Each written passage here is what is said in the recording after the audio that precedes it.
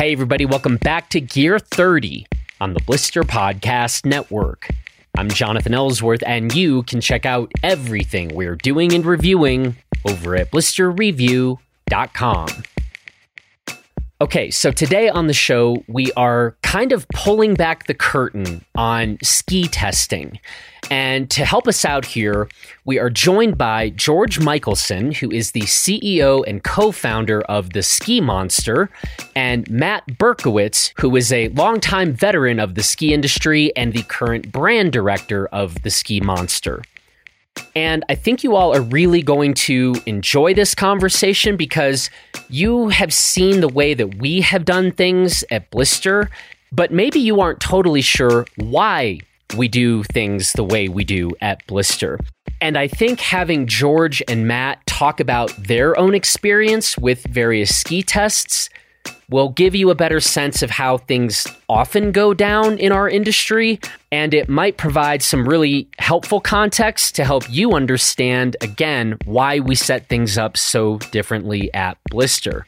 And I should say, and this might not come as a surprise to many of you, you know, when I start talking about gear testing, I tend to get pretty fired up, especially when I think that a lot of the way that our industry works, well, that we're not maybe doing it the right way. So yeah, there are some rants in this episode, and I probably wouldn't suggest that you listen to this episode with small, impressionable children around. Sorry, small, impressionable children.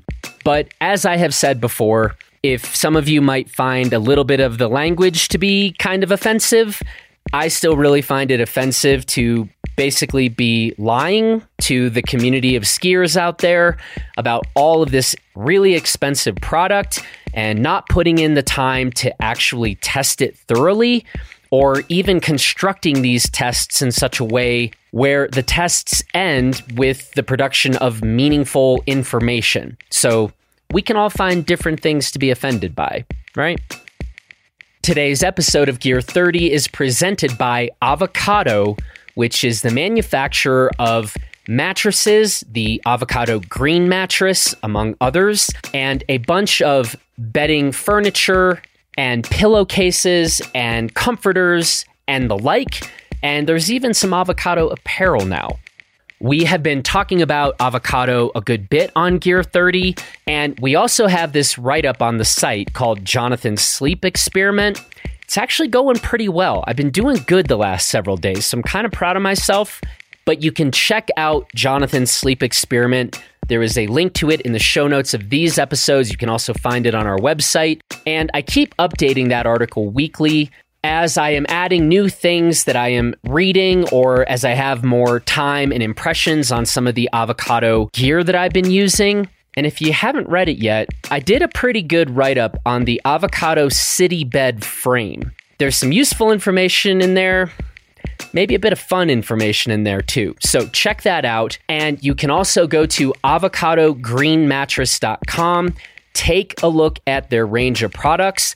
And again, I always encourage everyone to dig around a bit to look at some of the sustainability initiatives of Avocado. It is very impressive.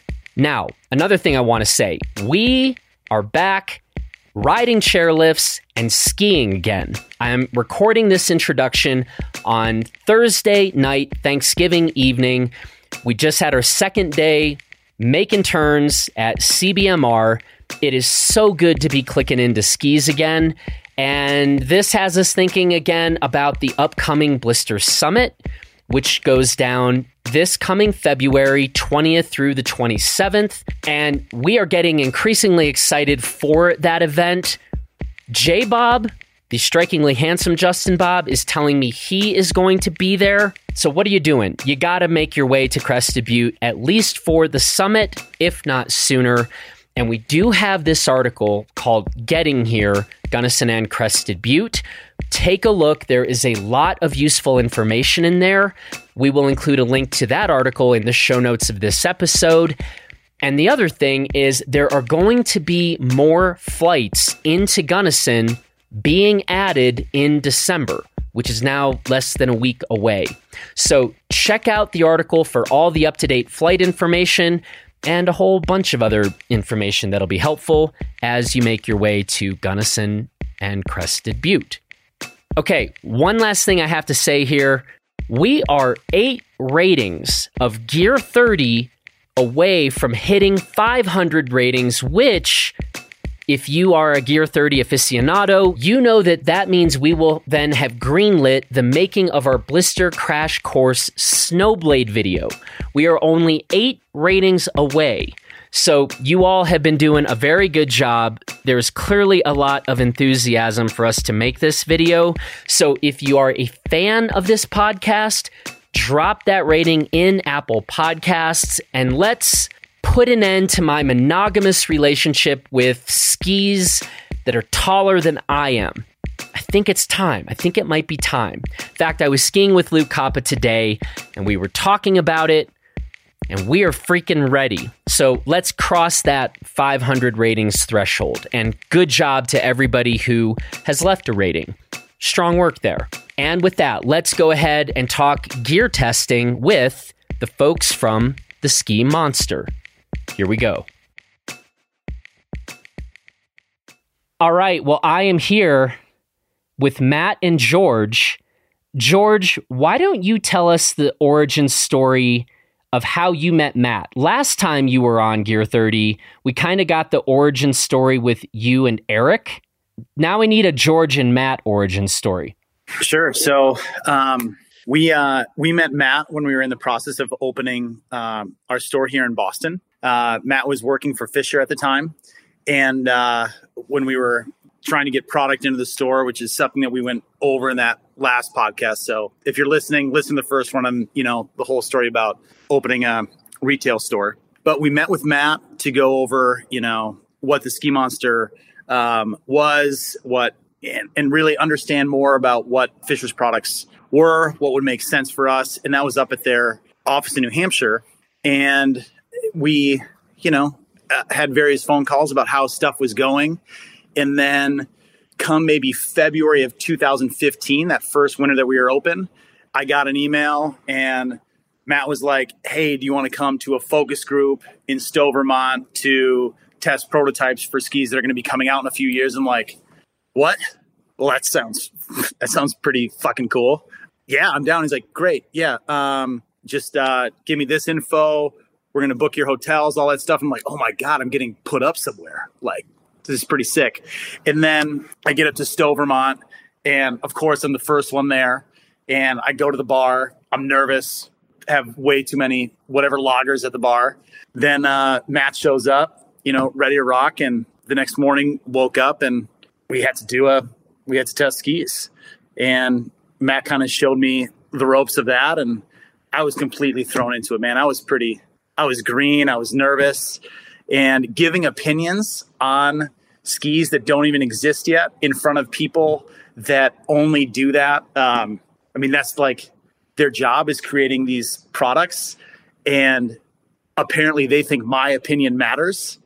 And I'm like, dude, I was terrified. And so when you go to these focus groups, it's a standard U-shaped table. There's a PowerPoint in the middle about the direction. They're like, yeah, George, what did you think? And I'm like, green. I don't even know what to say, And then honestly, we did over the next few years, Matt and I were at, various magazine tests together.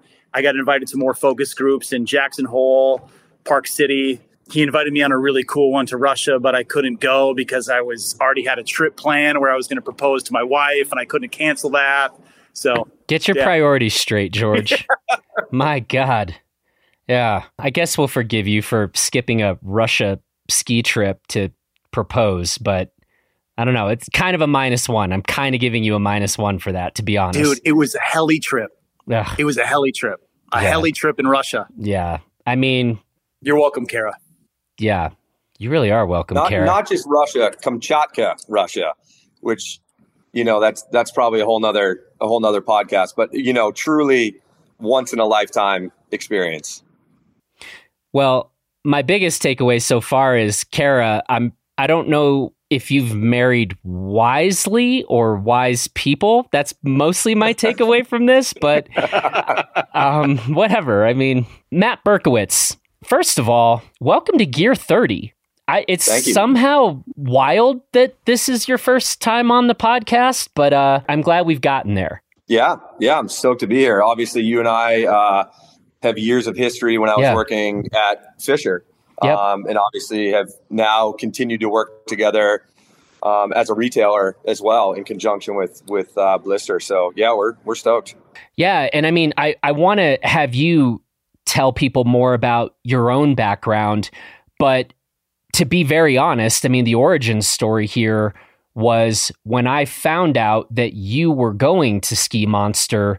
That's actually the thing that really kind of piqued my interest. Like, I knew of the Ski Monster, but given the number of conversations that you and I have had about gear, by the way, you personally boot fit one of my all-time favorite boots. I don't know if you remember this, but so like, yep. And, you know, so it's like, okay, I've actually had direct experience with how you know, go through a boot fitting process. We've talked about gear for years. And when I was like, okay, I know this guy, if he's going over to this operation, let's dig in and learn more about, you know, what's going on over here. So that's a bit of our backstory, but tell people a bit more about your career through the ski industry. Yeah. And it's funny that you brought that up, because I think I still have certain people that to this day are a little bit confused at the move from working for a manufacturer to a retailer. But I think, you know, somebody yourself or somebody that knows the Ski Monster and the business strategy and the crew here and the culture, I think it's much more understandable, which is great. But, you know, as George said, as you said, you know, I spent 15 years at Fisher, and started there, you know, as a graphic designer and a team manager to manage the freeride athletes. And, you know, over the years and, you know, developing closer relationships with the Austrians, you know, Fisher's still a family-owned independent company, which is really special. So, you know, developed those relationships and kind of worked my way up, you know, and worked my way up through the marketing department, and then worked in product as well. So at one point was managing the Alpine product as well as the Alpine marketing, obviously in close working relationships with the engineers over in Austria, which I think is, you know, it's something interesting that a lot of the quote unquote product managers, you know, in the US, obviously they're not engineers, you know, they're not physically building the products, but they are reporting trends and everything to the actual engineers, and then working through, as George mentioned, you know, the process of bringing a ski to market, you know, from an idea or, hey, maybe we're missing a certain ski or category of skis in our lineup, bringing those to life. So as Fisher grew and, you know, as there was some more employees, you know, I finished my career there overseeing the marketing for the Alpine, Nordic, and hockey divisions. We were able to hire an actual product manager just to manage the product at the time. We had a new president there, and he just said, you know, this is way too many emails from way too many people in Austria every day to keep up with, you know, because over there's 2 ski product managers, 2 boot product managers, a touring product manager, you know, and when it's one person getting emails about all these projects constantly, it's tough to do, you know, the marketing part. So, as I said, I finished up there. The last few years of my career at Fisher was really just focused on marketing. Obviously, if sales and product and marketing aren't working together, it's not going to be successful anyway. So, you know, everybody was working pretty tightly together. But as George said, you know, we met pretty early on as they were kind of building out Ski Monster. And I had heard of it just through, you know, obviously we were based in New Hampshire. They were in Boston, had kind of known their path of retail. Yeah, I mean, really since that day they came up to the office and kind of pitched what they were doing. Again, you know, the previous podcast kind of goes over the origins of Ski Monster, but, you know, they were really going to have kind of a stronghold on the Boston market, you know. So it really made sense for us. It was a time we were also launching the vacuum boots, which you just talked about earlier. So they were also interested in that, and it just made sense to partner at the time, and have some exposure in Boston. I'd known kind of the culture that they were trying to build. I'd known that they were strong skiers. That's, in part why it was like, hey, George, you got to come to this focus group. I think the skis we're developing, which were the Ranger skis at the time, are really going to fit in well, with what you're putting together. And as George said, it can be intimidating. I mean, he walked into, a group of Austrians that had come over, for these meetings to do, we did some East Coast focus groups, some Midwest focus groups, and some Far West focus groups. And then sometimes you'd have one somewhere in the country and you'd be inviting key dealers from, all regions. But, the one in Stowe was a really important one. So, he definitely got thrown into the fire. But honestly, that was kind of what started our personal relationship as well. And then that turned into, these guys coming to Powder Week and doing some testing with Powder Magazine. And then realizing that, hearing his feedback on that Ranger collection, was like, okay, let's get these guys involved with some more of these, moving forward.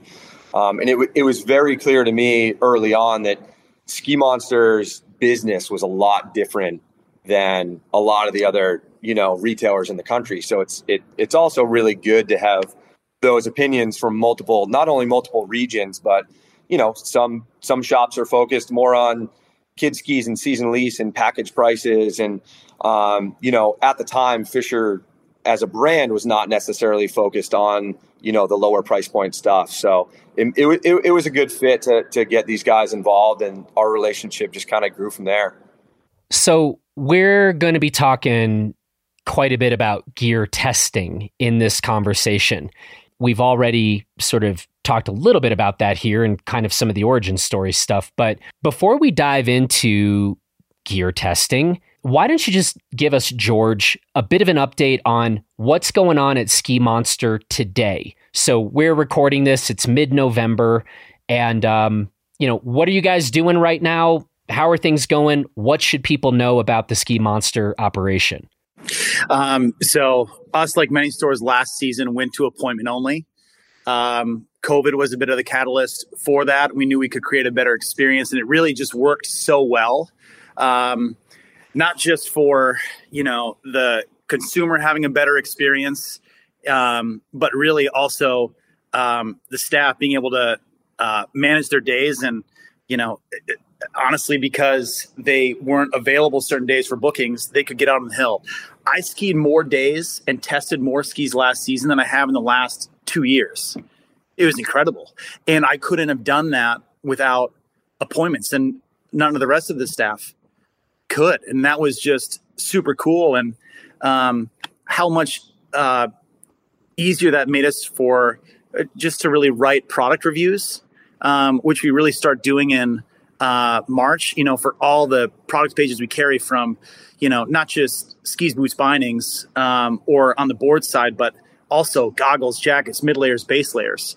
The fact that, we got to test literally everything, so much more, made it a lot easier. And I think it's made, we upped the ante again on the experience that people have in store. You're talking to more intelligent people, which has been, what's wrong with that? Weird. And we're having more fun. Yeah. Yeah, it was funny. Matt and I were talking a few days ago, and he was the one who was like, we should talk about gear testing in particular. And, I think, look, we've been doing our thing at Blister coming up on 11 years now. And sometimes, we're maybe understandably so focused on, we know what we do, we know how we do things. We don't frankly care how anybody else does things. It's we have our rationale. And Matt was like, I think we should talk about gear testing, because he's like, I still think people don't really maybe get it. The differences on how maybe one media outlet does things versus how we do things versus what you guys are up to. And I actually was like, that's actually really interesting, because I think I operate sometimes in a world where like, I think the way we do things is a really smart, proper way of doing stuff. But I sometimes forget that a lot of people maybe aren't that clear on how we're doing stuff, don't really understand the differences on what others are doing. And so, yeah, I mean, I was like, yeah, let's chop it up about gear testing. And along the way, I mean, George, I think you just articulated well, by going to this appointment only schedule, you're like, our own crew is actually getting more time on the mountain, spending more time on this gear, doing these, doing your own reviews and write-ups. And I guess that's our mission today. I don't know, Matt, to throw it to you, do you want to talk a bit about how a lot of the rest of the industry was doing things or maybe still does stuff? Yeah. I mean, I think it's interesting. I always found it really interesting when I was at Fisher, when, the time of year, late summer, early fall, when buyer's guides would come out, and, maybe Fisher or certain brands or skis would do extremely well in one media outlet and not in another. And, it was always really confusing to a lot of people. So I think, in my previous position, it was hard to create too many waves. And I think I probably, Jonathan, you know me well, George knows me well. I probably created maybe a little too many within the industry in regards to magazine tests. But I think it was all for the benefit of the end consumer and making sure that, they were reading about an honest, realistic review about these products. At the end of the day, they're the ones shelling out thousands of dollars for these products. And you know what? They deserve to be, hear the truth on how these ski, So it, when I came here, these guys had already kind of started down that path a little bit. I mean, George and Eric and Andrew and a number of staff members had gone to Powder magazine tests, Free Skier magazine tests. So they had kind of seen how some of the media outlets had done it. And Jonathan, you know this, George knows this as well. I mean, I'm not blowing smoke for Blister just because I'm on this podcast, but I always thought that Blister did a really good job providing in-depth, honest reviews about products. And it was because for a couple of reasons. You spent more than one day or one run on the products. You tested them throughout the season. You tested them through a ton of conditions, and you also weren't taking advertising money from any of the manufacturers, which still don't. It's legit. Like it or not is a factor, and media outlets can deny it, as much as they want, but it does play a factor. So, as far as gear testing goes, I think if I do go back to, all those tests that I went to, for years and years and years, and there was a lot of times that I fought for certain things that I thought, again, would give the end consumer a much more realistic, review of how skis are skiing. There's so many aspects that go into this. The test crew is a huge one. Certain magazines, and I'm not going to put anybody on blast, but, certain magazines or media use, skiers who are all ex-racers and PSIA instructors, and which is great because they're amazing skiers, but they're not necessarily who majority of the market skis like. And they can have biases and allegiances, which is another great point. I mean, majority of that caliber of skier has some sort of allegiance to a brand, whether they're getting free gear from them or whether they're collecting a check from that manufacturer, and I get it. It's hard to get away from that to get maybe a really strong test crew.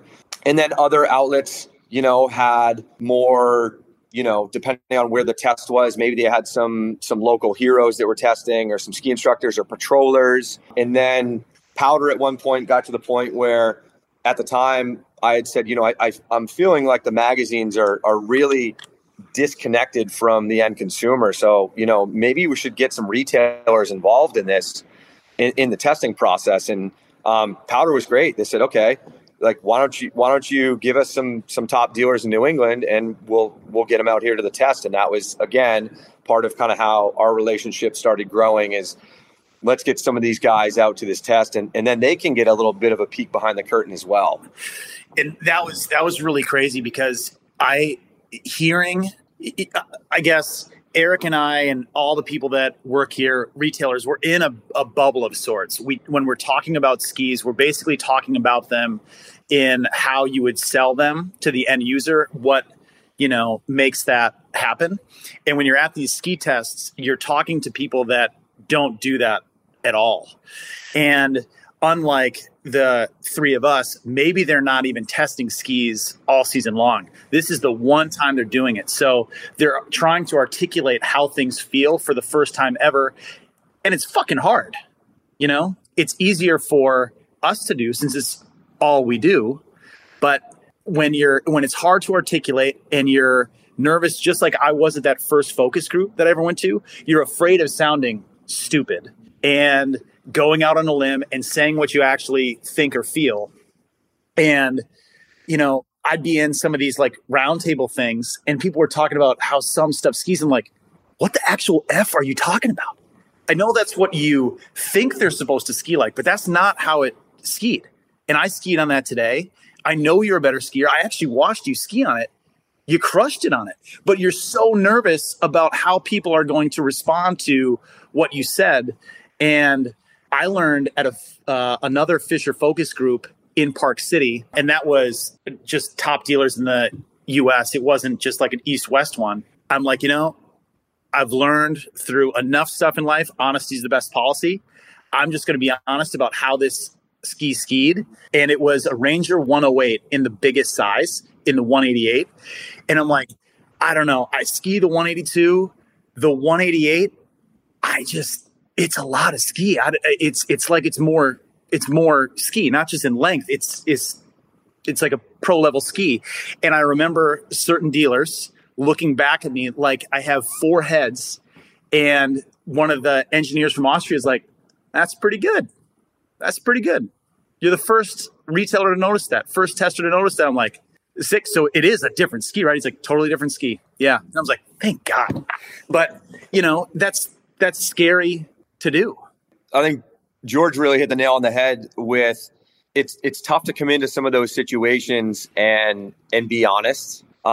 Because at the end of the day, and I remember George saying this to me, and it wasn't the first time somebody said it, but by him coming to me and being honest kind of behind the scenes, I then realized moving forward, it's like, okay, when I invite these dealers, I need to tell them before everybody gets there in front of the Austrians, in front of it, like, you're here for a reason. Okay. These skis aren't going to hit the market for another 18 months. This is the first set of prototypes, or maybe it was the second set of prototypes, but I know this is difficult for you guys because, hey, we flew you out here. We're putting you up. We're spending this money, but we're doing that for a reason because we want honest feedback from you guys to make sure that we put out the best skis we possibly can. So, and that can be a nerve-wracking thing, like George said, and it's no different at a magazine test when you have, they do at the end of the day, certain magazines will have a wrap up at the end of the day. Everybody's done their test.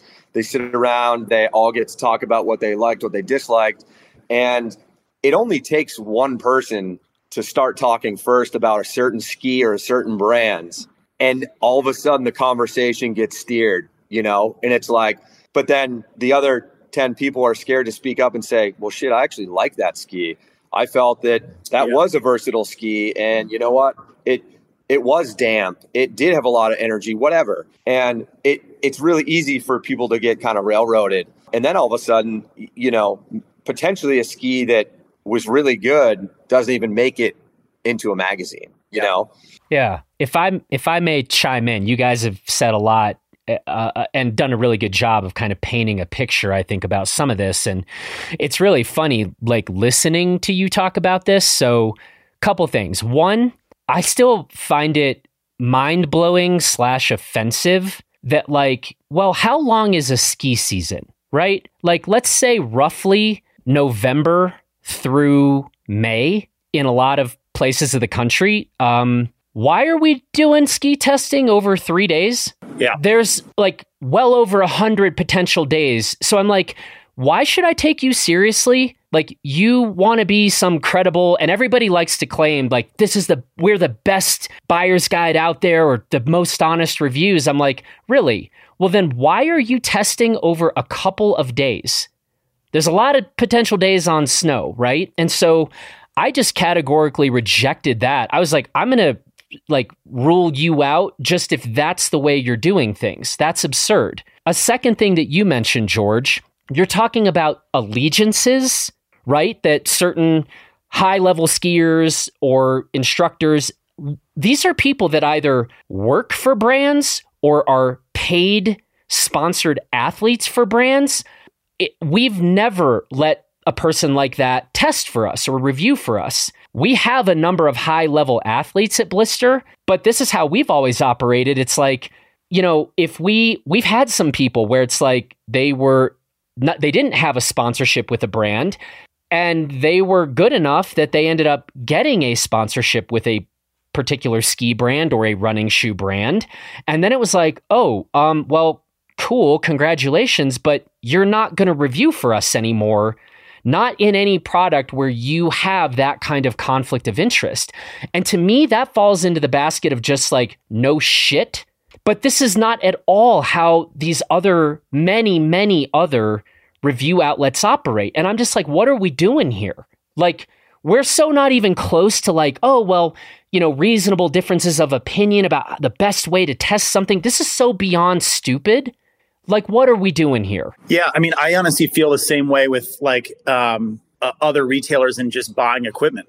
And we really make a point of we really only buy what we think is good and tests well and people are going to like. And, you know, when we don't write an order for something, that can raise, you know, some eyebrows at whatever company. And when an account like us doesn't place an order, then they're going to make a change and produce better skis. And we found out this last season that was actually part of the why Maverick came out this year. The Atomics line of Maverick, yeah. So for several years, we only bought 2 models of skis from Atomic, the Ben Shetler 100 and the Ben Shetler 120. And, you know, Austria is like, how is this retailer that sells an awful lot of skis, why are they only buying 2? Why aren't they buying Vantage from us? And the U.S. office went back to them and was like, they don't like the Vantage skis. They're like, okay, well, let's fast track this next project. Let's have them involved. And right before COVID, we worked with Atomic on Maverick and Maven.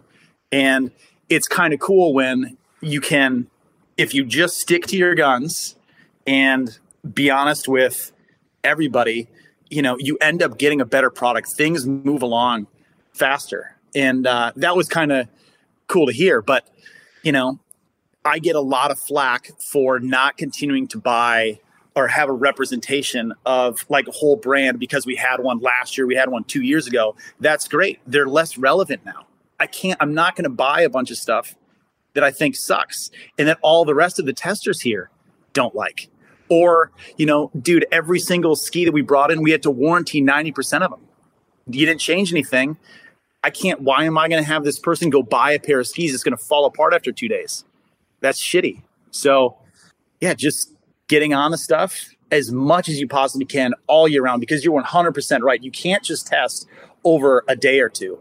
You know, we start testing a little later than you do just because we're busier operating a store, but we start testing just after Christmas, and then it's until the snow's gone. And if Killington has a good year, that's Memorial Day or June. Yeah. Yeah, that's ski testing, man. And like you said, Jonathan, you know, I guess to pull back the curtain a little bit more. And again, this isn't to put, you know, any of these guys on blast. I mean, it's the unfortunate part for me is over my tenure there, I kind of fought for things to change a little bit because of all these things we're talking about, and just obviously hit a bunch of roadblocks because it was like, hey, this is how it's been done. This is how it's going to continue to be done because it works. You know, and you know, 1 year at the time there was a media outlet that only let you enter skis based on your market share. Okay. So, and these are based off of numbers by a third party who only took a very small sampling of all the retailers in the country. And at the time, that's what they're defining as market share. That report. Yep. That's crazy. So at the time, Fisher, being a smaller independent company, was not super well distributed across the country. And at the time, we didn't sell to like a Sports Authority or any of these big box stores with multiple locations. They were very focused on the independent retailer, which is great. But the sampling that this third party company was doing was taking numbers from majority of dealers that Fisher wasn't in. So I get the email or I get the phone call from somebody at the media outlet. Hey, you get to enter 3 skis into the test this year. But if you do really well, you get an additional ski next year. On the flip side, if you do poor, we're going to pull one. But for context, how many skis are in a collection? Just for context. So if you do 3, how many skis would you want to enter into a test? A typical test, you're going to have, some years it's 15 skis across, your carving skis, your front side skis, your all mountain skis, your all, and now there's all mountain free ride, all mountain freestyle, all mountain wide, powder. So there is these categories. So then I was in a position where it's like, I obviously don't have enough entries to go into all the categories even. So I need to then look at the market and say, okay, the most important categories right now are all mountain, and maybe it's all mountain from 80 to 90 waist or 90 to 100 waist, and then I have to put my 3 eggs in that basket and hope that one of them performs well enough to show up in the magazine. So I fought for that to change. Unfortunately at that time it was like this outlet was forcing the small companies to stay small and the big companies to stay big. Because at the time, the Vocals and the K2s of the world were entering 15 skis when I had 3, And then all of a sudden, buyer's guides come out, friends, family, coworkers, dealers. Did you just not go to the ski test this year? What happened? And you're like, you're embarrassed. And then you have to explain some of this behind the scenes that nobody knows about. To talk a little bit more, Jonathan, what you started with this testing over a couple days, which, if you have crap conditions, that's going to be tough. Granted, everybody will have the same conditions, but, some of these guys and girls have to show up at this test and ski. They have a list of 22, 25 skis they have to ski in one day, and they're skiing one lap. Or switching out halfway down. Yeah, if it gets late in the day and they have the same boot sole length as one of the other testers, hey, I'll ski the top of the run, you ski the bottom of the run. Like, not a fair shake, And again, for me at the time, I'm physically at the test, at the bottom, in the corral. Certain media, you're not even allowed to talk to the testers. You're not supposed to have a beer with them later. No talking shop, which, okay, I can understand trying to keep it neutral, but the only thing you could ask is, how's the tune? That was literally it. But they also didn't have a certain order that they had to ski skis. So it's like, I show up, I'm Johnny Tester. I just so happen to be an ambassador for X brand. Okay, I'm going to get those skis out of the way because we got fresh snow. Everything's buffed out right now. So I'm going to go ski those skis. They ski them. Obviously, they skied well. The snow was great. It was first thing in the morning. You're fresh. Okay, so there was years where I'm standing at the bottom, literally asking testers to test my skis. Yeah, I'll get to it. And then all of a sudden, it's like, it's 2:00. And now everybody's looking at their list. Oh, shit, I still got to ski Fisher. I still got to ski Head. And they're coming to me at 2:00. They're pounded. They've tested 18 skis. Which is bullshit. Which, can we just pause real quick? You can't do that. Like, just for people who don't do this for a living and are like, okay, 18 skis. Like, I can listen to 18 songs in a day. If you wanted me to start asking about what are, you cannot test 18 skis in a day, full stop. And I sometimes have heard this as like a point of pride from some people. Like, I can tell what a ski does in 4 turns. fuck you. No, you can't. That's such a bullshit claim. That's such a bullshit claim. Like, anybody who says that and is saying it as a bragging point, just like cross them off the list of people you should care about their opinion about anything. You don't know if that's the tune. You don't know if that's the specific patch of snow that you just skied down.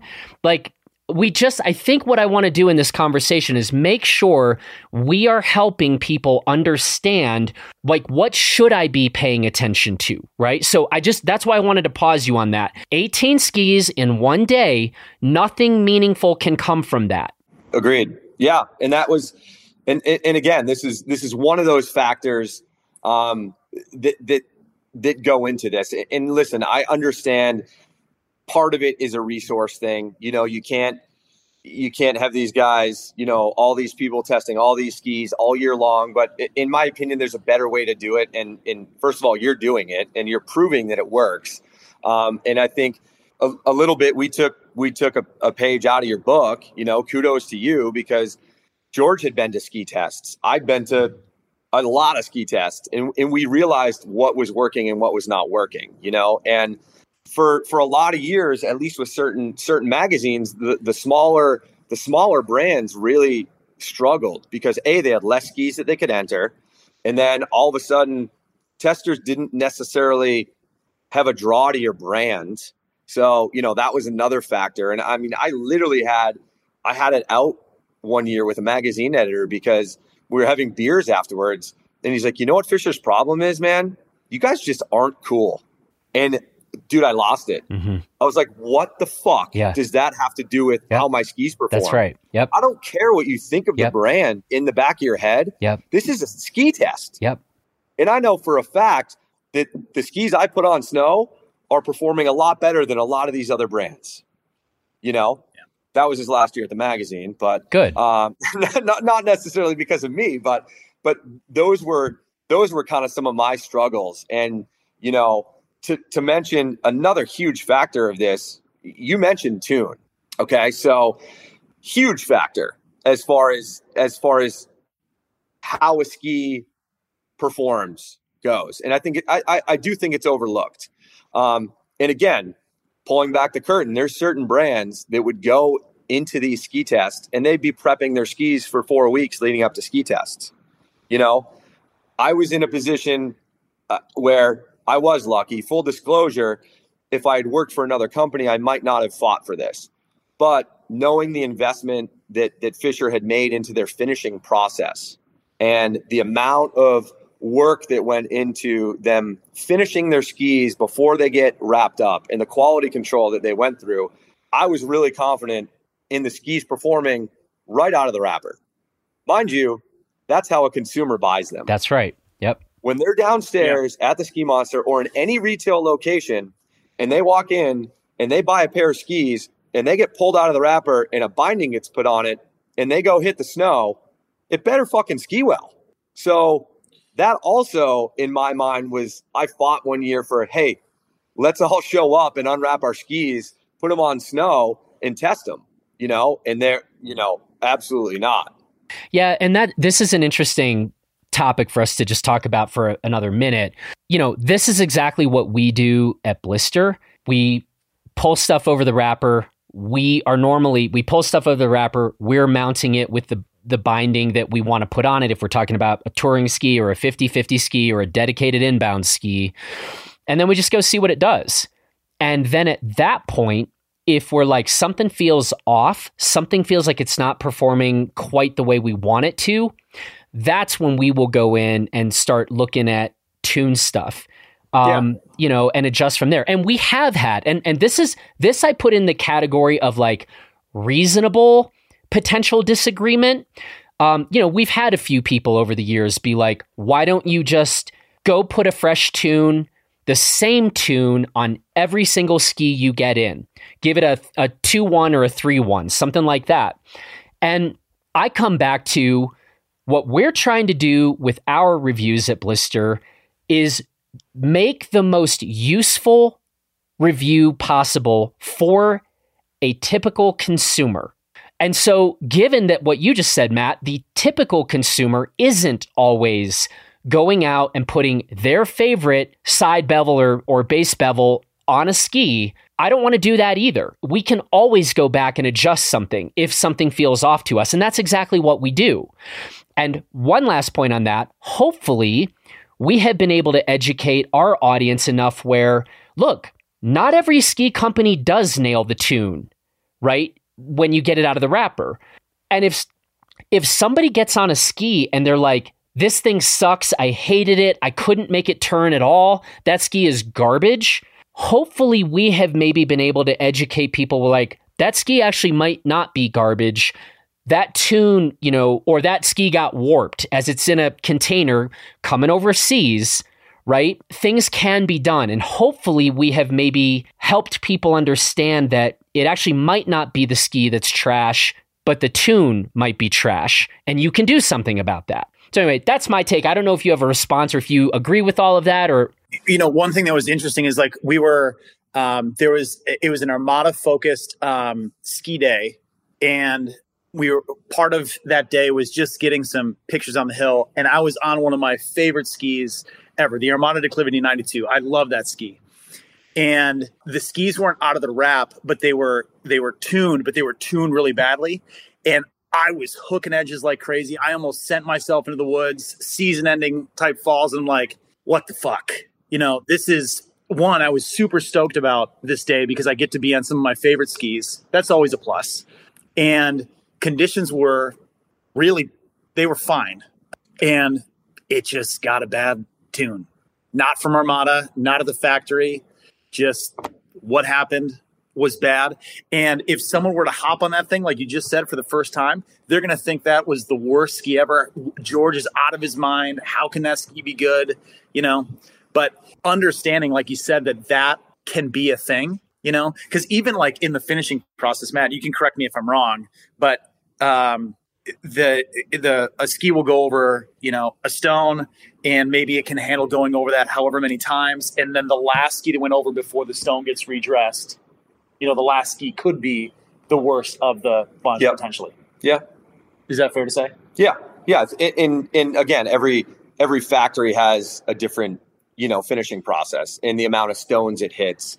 And the hard part in developing skis is, if you develop a ski that has, more rocker than you've ever done, or, some crazy shape, or you're using some crazy new material that's never run through your finishing system before, all of a sudden, your skis can be cupped, or, they can be railed, but again, that's part of, the quality control. And again, that had happened at Fischer over the years with various products. It happens at every manufacturer. So, I think George made a great point, and you made the great point where tune can be such a big factor, where if you're testing skis, not only 1, 2, 3 days, but one run, if that one ski had a crappy tune and all 15 testers tested it, dude, that ski's dead in the water. And all of a sudden,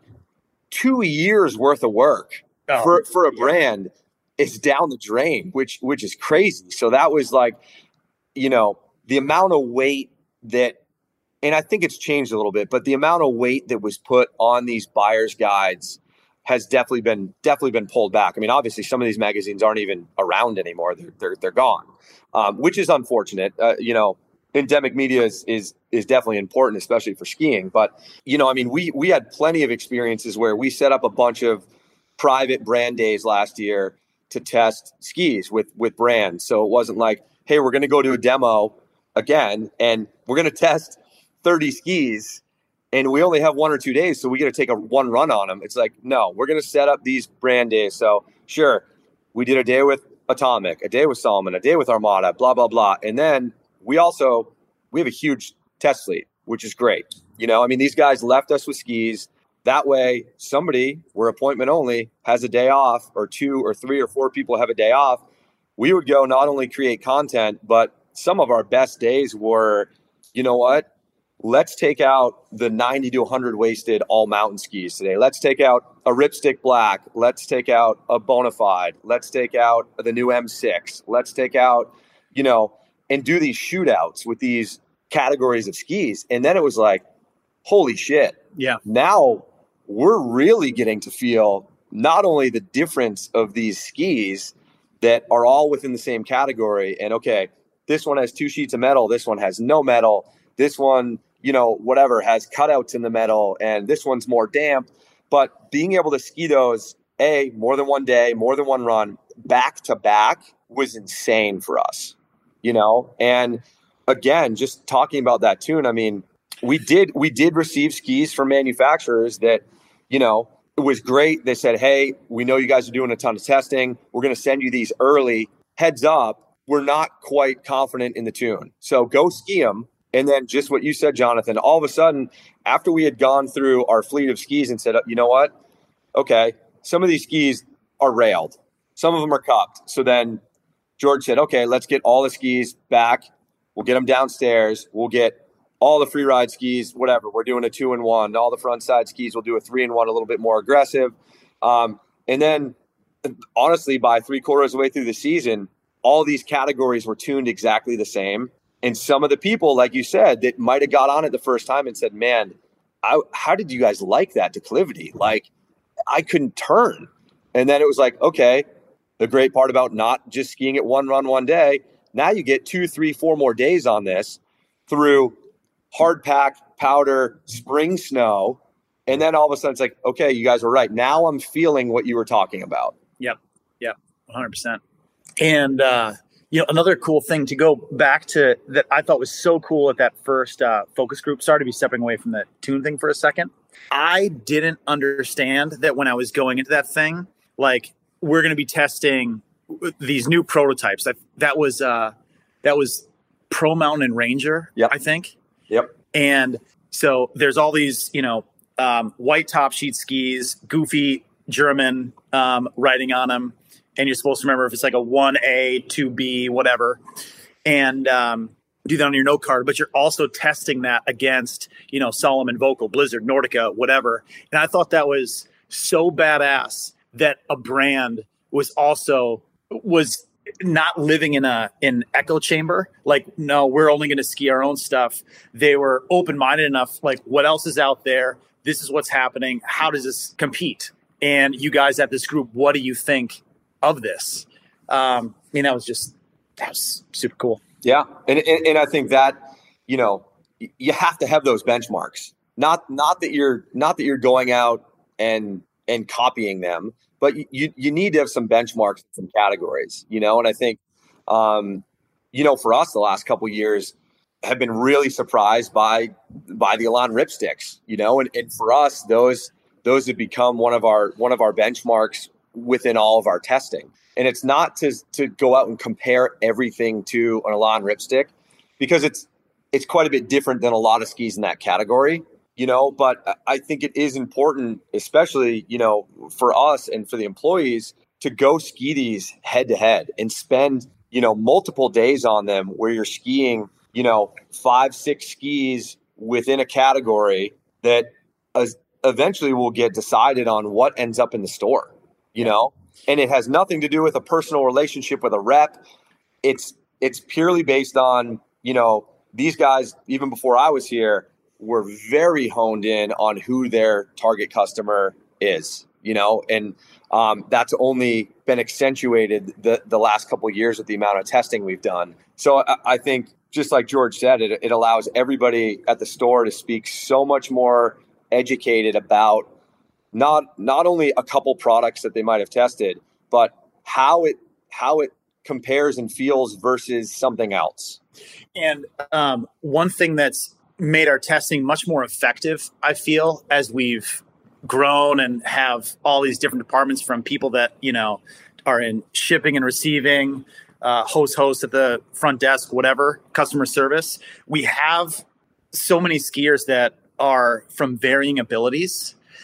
And what's really fun on those massive test days where we have more people is watching skiers come down and seeing what they look more confident on, what they look more balanced on, and how often it's really the same thing regardless of ability. You have someone that's, a recreational intermediate, and then you have someone that absolutely shreds. And when they pick the same skis as their favorite, and they never communicated on a chairlift. And you can also, I talked a little bit about the bias and people being nervous, which some of the new employees definitely are, but you're watching them ski and like, dude, they crushed that run. I mean, that's it. I think we talked about this the last time, but good skis are good skis, man.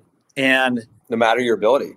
Yeah. Obviously when you're getting up into these really difficult, stiff 2 sheets of metal skis, sometimes obviously, a beginner intermediate isn't going to have as good of a time. But just like George said, what we've seen the last couple of years is a lot of the time, the stronger skiers, expert skiers are finding common ground in the same products, which is really cool. And that's, again, a big part of, majority of the people buying these skis aren't necessarily the greatest skiers, and they didn't grow up racing or they're literally new to skiing. The last couple of years, we've seen a huge influx of new skiers to the sport, which is amazing. But, having a diverse ability, within our test group is huge too, because again, not to harp on these, magazines, but none of those testers are intermediate skiers. They're all strong skiers. And, I've also experienced some really strong skiers who are not great testers. That's a really, really good point. Yeah. And I'd like to jump in on that. For over a decade, we've had thousands of people hit us up, right? And they're like, we really like what you're doing at Blister. I'd love to review for you. And then often they kind of give their background or their CV. And it's like, holy hell, you're wildly impressive. Like your chops as a ski mountaineer or as a former racer, these are high level people. And, often it's like, okay, well, submit a sample review. And what I have come to learn over the years, over a decade of having this happen, I often just tell people, I find almost zero correlation between how well somebody skis or rides a mountain bike and how well they are able to articulate the nuances of what a product does or doesn't do. And it is far more important to us, the latter part, right? It doesn't matter if you're, a 10-time Olympic gold medal winner, but if you can't articulate the nuances of what this product does and doesn't do, and another thing that we talk about is you can't be a solipsistic reviewer, right? No one should actually care what I think about a given product unless you're me, right? So what I say to our people is, I need you to be able to imagine 50,000 people from all around the world and all ability levels are going to be reading this product review. Are you able to give those 50,000 people enough information to give them a good sense of, wow, this is a product that really, really ought to be on my radar, or this is a product that I can pretty safely rule out, right? That's kind of what we're trying to do. And then if somebody wants to get even more specific, then become a Blister member, send us an email, and we can really, really dial in on the best, 1 or 2 products, whether it's a boot, whether it's a ski, whatever. But to your point, this, and it's funny, we sometimes get criticized both ways. Sometimes you guys don't know how to fucking carve a ski. We'll hear that. literally. And then we'll hear you guys are way too good skiers for your reviews to be relevant to me. And it's no, we're actually good reviewers who are able to think through what would this particular product be like for a new skier or a low intermediate or an expert skier. That's what actually matters. And what I've found over 10 years is that is an extremely rare, weird skill. Yeah. That ability to articulate the nuances of what the product does or doesn't do. It is way easier to find a ripping skier or mountain biker than to find that weird skill set thing. I don't know how that, if that jives with you or seems consistent with your experience, but that's what we've found around here. Well, I mean, like, yeah, I would agree with that 100%. Like, Joe, one of the guys here, he's a okay to good skier, and I think he would classify himself the same way. And it is unbelievable skiing with him what he can articulate, like in even really aggressive skis that he's not getting everything out of, and you're like, holy shit, that's super impressive. So he's got that weird skill that you were talking about, man. And it's great knowing that, you know, again, having that diverse test group where it's like Joe's a great example where throughout the test season, there was plenty of skis where he was just like, this is just, I don't enjoy being on this. This is too much ski. Yeah. But he could tell you why it was too much ski. Yep. And I mean, just like you said, Jonathan, I mean, just because you're a badass skier doesn't mean you're a great reviewer. I mean, I dealt with, you know, as George knows, you very often bring some of your athletes to these focus groups, you know, and then there's also a million internal focus groups after, you know, then you got to discern the information that you just got from all these dealers from around the country, who all have, you know, very different businesses, and then figure out what direction to go, you know, and, you know, I think every brand is guilty of it, you know, Fischer included, where, you know, we're building these skis in conjunction with our athletes, which is great. But very often, you know, I'll give it to Fischer. We always included our athletes, but afterwards we would have these internal discussions, and it's like, great, here's the feedback from each of these athletes.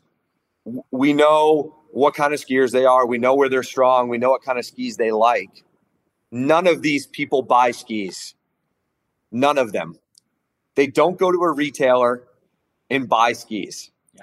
So at the end of the day, absolutely, we use some of their feedback, especially in the more quote unquote sports marketing skis, that 122 wasted badass powder ski that is in your print ad and in TGR and whatever. Absolutely, they should be, you know, the skis are designed for them because you're not selling many of them. But when it comes to the commercial line of skis that is on every retailer's wall, sure, include a little athlete feedback. But again, at the end of the day, they're getting free skis. And yeah, a lot of them are great skiers, but just like George said, a lot of them couldn't tell you what they are feeling. They're just like, okay, which prototype did you like? And, you know, in their head also, they're like, okay, I'm getting paid by this company. I've been an athlete for X amount of years. And then all of a sudden they're like, honestly, dude, all of them were good. And you're like, no, one of these is bad for a reason. One of them is, you know, is good. And one of them internally we think is pretty close to done, you know? So tell me which one of these you really liked, you know? And again, depending on who it was, some people just have a better feel of what the ski is doing. And, you know, and then others, if you look at them and you say, hey, was that ski too damp? They're like, what does a damp ski feel like? And you're like, okay, you're a badass skier. You're a shitty reviewer and tester. Yeah. And there should be no surprise about that. Right. And like, I sometimes think, like, I'll use the analogy sometimes, like when it comes to coaches, like, I don't know, let's take the NFL. We got Bill Belichick. Some people would say this is maybe the greatest NFL coach of all time. Do we also therefore assume he was the greatest football player of all time? Like, we don't do it, right? We're not like, oh, well, Michael Jordan maybe was the best ever, so he's probably the best. He would be the best coach of all time. Like, I don't think we make that category mistake, but we do make this category mistake when it comes to, oh, you shred, that must mean you are absolutely an amazing product reviewer. And again, in my experience, having sorted through too many thousands of sample reviews to count, I've found almost no correlation here. It is a weird surprise when we find somebody that's like, whoa, you have that. It's almost like a palate, right? Like I sometimes think the more accurate analogy is to think about like we're sommeliers, right? Like it actually isn't about what is objectively the best ski out there or the best boot. A good sommelier is like, who are you? You know, who are you, Matt? And what do we think is going to sort of be most up your particular alley? That's what we're kind of trying to do here. And it's just it's a weird skill. It's just weird. Doesn't make you cool. Makes you probably weird, actually. Yeah. And you know, the boot thing is a whole different podcast, but boot testing is even more difficult, you know, and developing boots is even more difficult, you know. But you're right. I mean, you know, millimeters in boots are miles, you know, so that's another whole thing that, you know, George was also a part of in developing certain boots. And, you know, again, you might dial in the shell and then all of a sudden you're testing 5 different liners.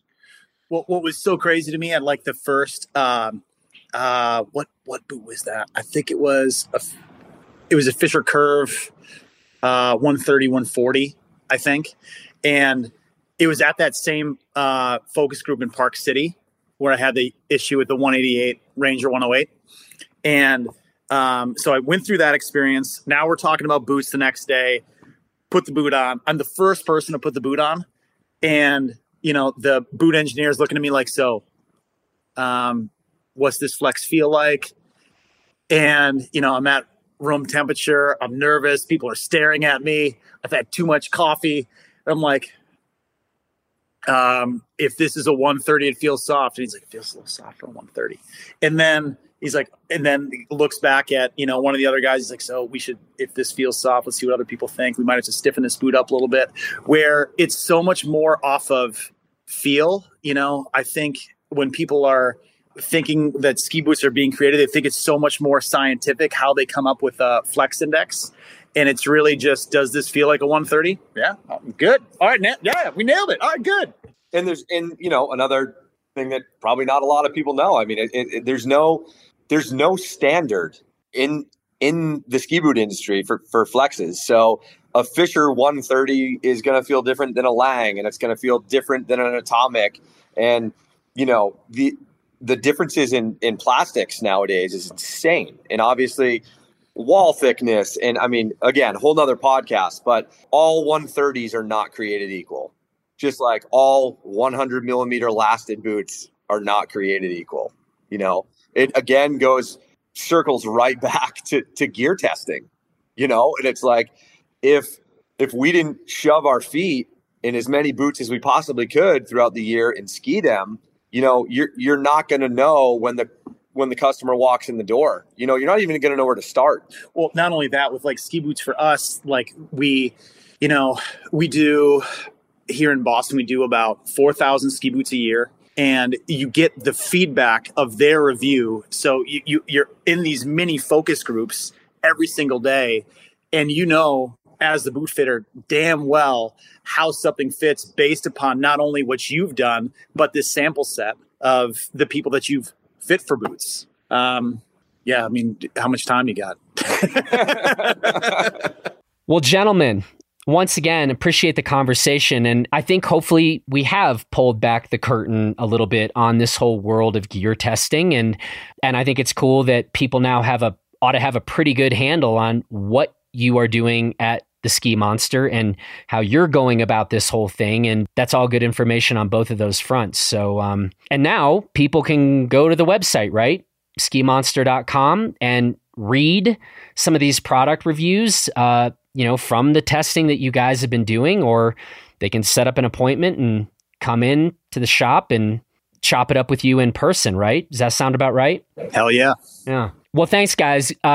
Good luck this season. And, it'd be fun to link up. I don't know if we're going to get you out this way or maybe I'll get out that way. Both around maybe both. Yeah, we should talk about this more, but that would be really fun and be good to make some turns this year. 100%, man. Let's do it. Awesome. We could test some beers too. Test some beers. You know, we have been getting into the beer testing game just a little bit.